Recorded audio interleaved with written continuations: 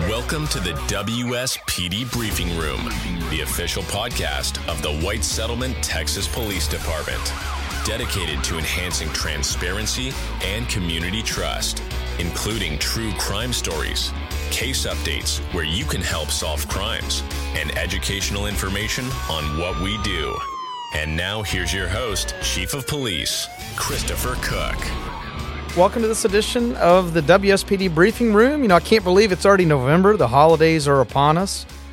Thanksgiving literally right around the corner. And we certainly have a lot to be thankful for. In today's podcast, we're going to focus on training, and not just any type of training. We're going to talk about our firearms training. And to help me do just that, I have a familiar voice in our studio, Sergeant James Stewart, who serves as the team lead on our firearms team. Welcome, James, to the show. Hey, Chief. Great to be here. James, tell our viewers a little bit about you, what your role is in the department, and how long you've been doing the firearm stuff. Current roles are one of the daytime patrol sergeants. I've been involved in firearms all my life, became a firearm instructor when I was in the Navy, and then carried it over into police world, so probably right at 25 years. And firearms, this is an area that we spend a lot of time on as far as training, rightly so. I always remind officers that we're accountable for every round that leaves our weapon. And while no officer ever wants to be involved in a shooting, as part of our oath to protect and serve, we do have to confront evil at times. And oftentimes, that evil might manifest itself that necessitates deadly force. Yeah, the world definitely has a lot of challenges right now. And as officers, we have to be prepared to act in the event that the unthinkable happens. Y'all just ran a call earlier, right? What was that call? Yeah, about 30 minutes ago, a person that showed up at a current boyfriend's house, and he was armed with a shotgun, a rifle, and a pistol.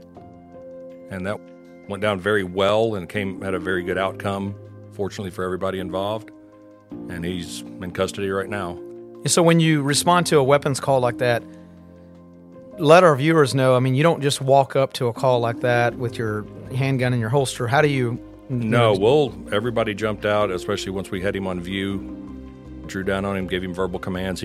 Fortunately, in this situation, he complied with verbal commands, laid the weapons down, and we were able to take him into custody with no incident. But yeah, we came at him from two different sides. We had a good team coordination, the way we approached, and everything went as well as you could hope for in a situation like that.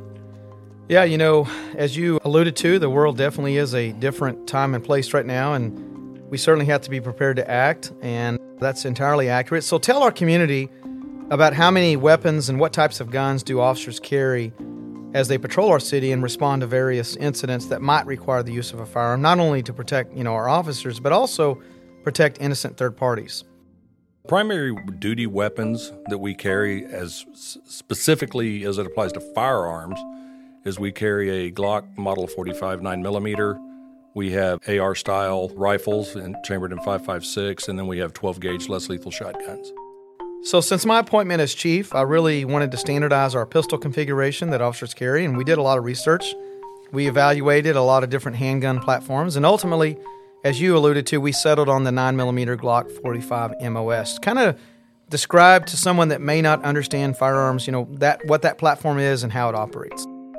Well, the Glock 45 is it's a 9mm Glock handgun. Glock is synonymous with handguns worldwide now. 45 in particular, it's a little bit smaller barrel length, so it makes it a little bit easier to wield, especially if you're inside of a vehicle, but it's on a full-size frame. The 9mm cartridge is the most prominent handgun cartridge across the world, so especially when it comes to training, it makes it a lot easier to get ammo than having, some of the other calibers.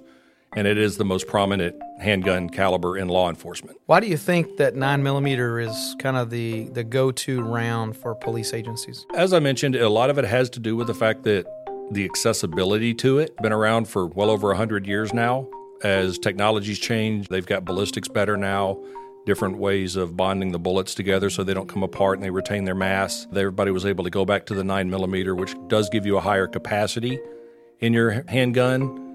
And they're a little bit lighter as far as weight, too. What does capacity mean, and why is that important? How many rounds you have in your magazine. The Glock 45 comes standard with a 17-round magazine. You can add extensions if you want to it, but all of our officers carry 17 rounds in their magazine, plus one in the chamber, ready to go, and then at least two more 17-round magazines. So they have 52 rounds on them whenever they hit the street minimum.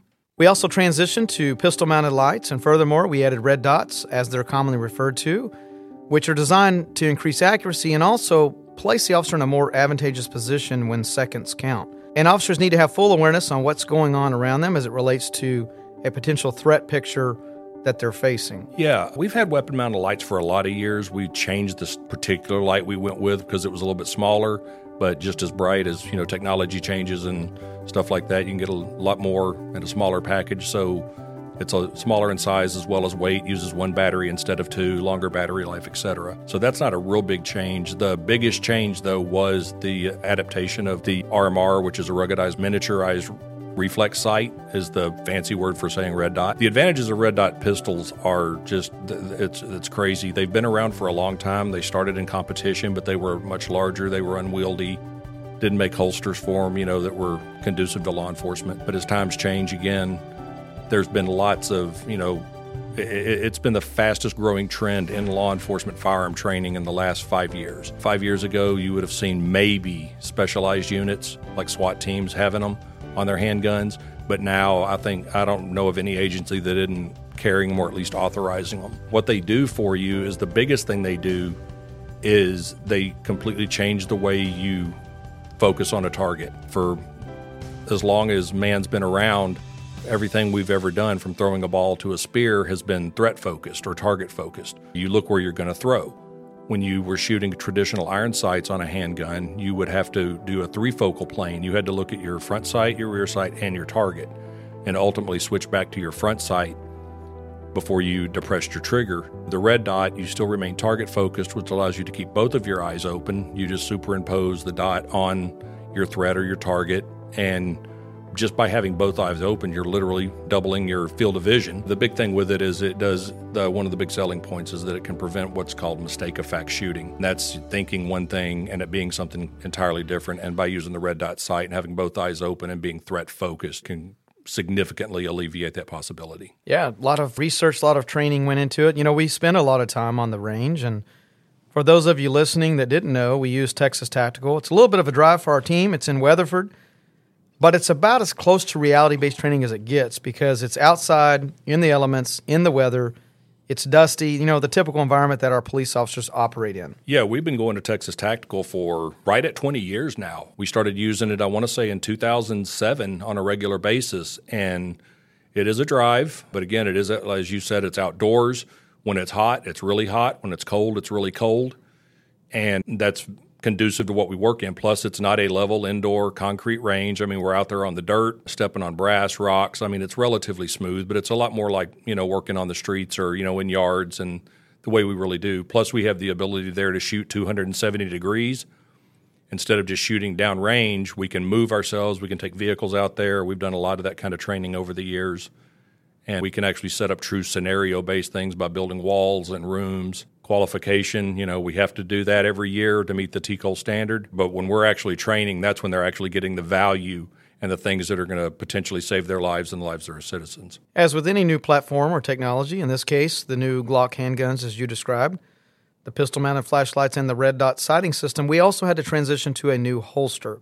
Talk about the training that hones into the entire weapon ecosystem. The new holster wasn't a whole lot different than our previous one. It's obviously shaped different. We stuck with the same brand and just a newer model that's cut and allows for the carrying of a red dot and the different lights. So transitioning to the new holster was actually pretty simple because it's what everybody was used to. But what we did in our transition, it was more just an entire package transition. The biggest problem that officers and anyone who is first encounters a red dot sight on a pistol has is acquiring the dot, especially when you've had thousands or even tens of thousands of rounds like a lot of officers had fired in their career. You're having to learn new muscle memory, learning how to focus on the target instead of your sights and the presentation of the handgun upon the draw.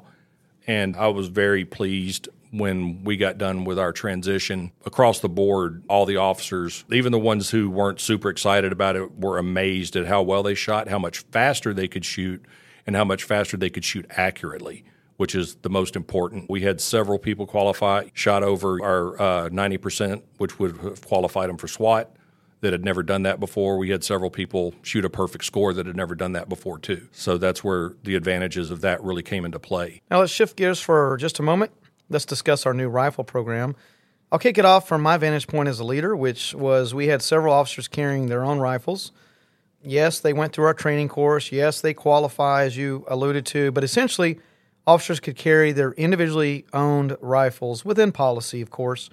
And I kind of wanted to change that paradigm. I didn't really like the fact that we didn't provide rifles in the day and age that we operate in and that we're making officers spend their own money. As you know, being prepared for an active shooter, responding to someone, or a threat that has rifle capabilities, we really needed to make sure that our officers are certainly prepared, they have the right equipment, and can adequately and successfully deal with any kind of active aggression thrown their way. Yeah, 20 years ago, and when I started this 21 years ago, the standard loadout was a 12-gauge shotgun, usually equipped with buckshot, maybe slugs, depending on the agency. And those were, just more of a force multiplier. But law enforcement has always played catch up with the bad guys. The last 20 years, you've seen a huge paradigm shift in training and in the importance and the realization of the importance of being able to level the playing field, and that's exactly what a rifle does. A lot of people, they see them, they think they look militaristic, or they think that, they're too aggressive. The reality of it is you can't really be too aggressive when you're in a gunfight, when you're trying to protect people, when you're trying to protect yourself. We have had a rifle program for probably about 20 years here. The people that carry them have their own. We do have them in the cars. Again, we did a lot of homework on this, on the best rifle platform to position our team. And I also need to highlight the fact that we worked with our crime control prevention district, our city council, mayor, city manager's office on not only the handgun, but also the rifle procurement. And so we're in the stages right now of starting to receive some of the equipment that we've purchased. Talk to us about the rifle platform and what we ended up choosing. The rifle we went with, the company we chose to go with is IWIUS. They make very good rifles at a nice price point. They only do direct to law enforcement sales for some of their weapons, which is one of the ones we're getting. We did some test and evaluation on several other different rifles and different other setups and stuff like that in the past year. And this was the one that myself, the Firearms team, and the ease of use, the way it can be accessorized, and the price point was a real big selling point for us. And then what type of equipment did we purchase? What kind of rifle is it? Again, just the, from layman's terms, and then what will be included on the platform? Yeah, the rifle, it's a standard AR platform. It's chambered in 5.56 millimeter. We got a 12.5-inch barrel version because it makes it a little bit more wieldy. After doing a lot of research and some digging on it, we chose to add suppressors to them. Suppressors, a lot of people, I actually had to educate myself a lot more on them. Everybody knows them as silencers or whatever. They don't really silence the shot of a gun, but what they do is they really negate the concussion that comes out, especially out of a shorter barrel rifle. If you could imagine having to shoot your rifle from inside your vehicle, or being inside of a small enclosed space. If you've ever shot even a shotgun or handgun, how loud they are, just the concussion alone that comes out. One round fired out of a AR without any hearing protection one round will do irreversible hearing damage just because of the decibels. This will lower the decibel level enough. Now, if you're in a closed room, it's still going to hurt, but you're not going to be near the long-term damage, and stuff like that won't be near an issue. And so from a health perspective, that's pretty important for me. So really, we're not buying suppressors to try to sneak around. If somebody in the community thought, well, why would police officers need this? And it also speak to the fact that this is very common in police agencies across America as well. But talk about, how that really protects, again, from that health-related perspective, where officers who are undergoing training or have to use a rifle in a setting that necessitates deadly force, how it protects them.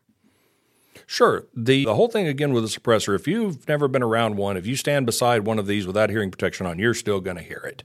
It's still loud. The bullet's still coming out at a supersonic speed, so you've still got a supersonic crack associated with it.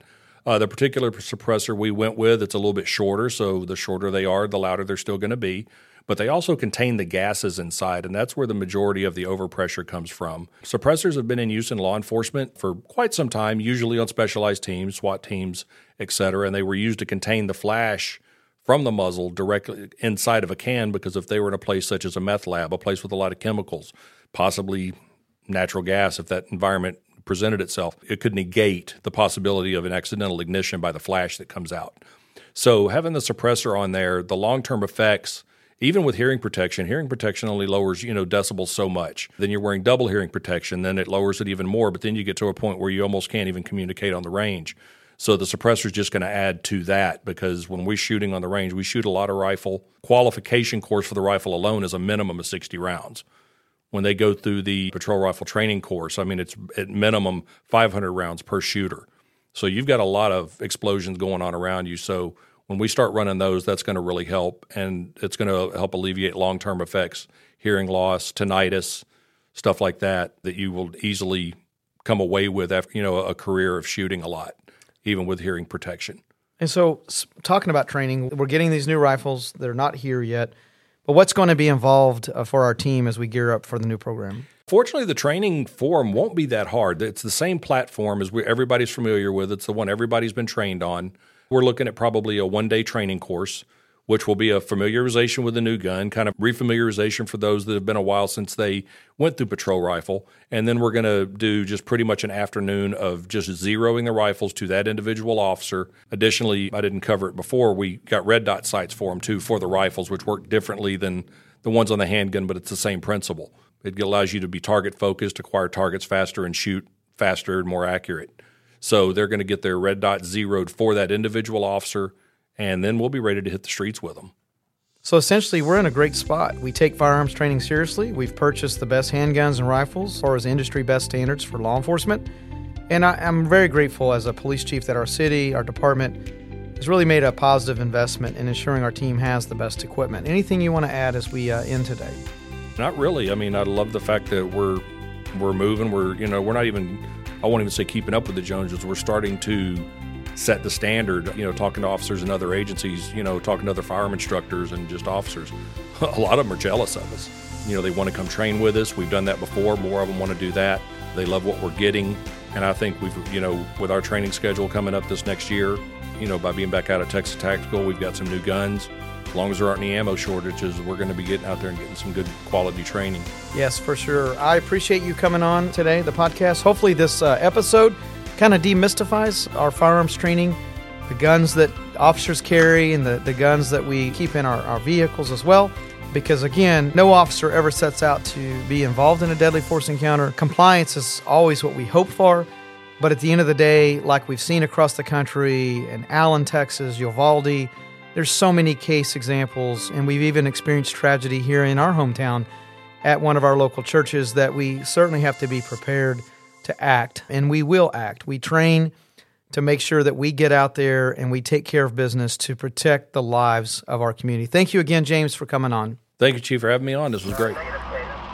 Thanks for tuning in to the WSPD Briefing Room, bridging the gap between law enforcement and residents, one episode at a time. Be sure to subscribe so you never miss a future episode. And for more information, you can check us out online at WSPD.us, on Twitter and YouTube at WSPD-TX, on Facebook at White Settlement PD, and on Instagram at White Settlement Police. Thanks again for tuning in, and we'll see you next time.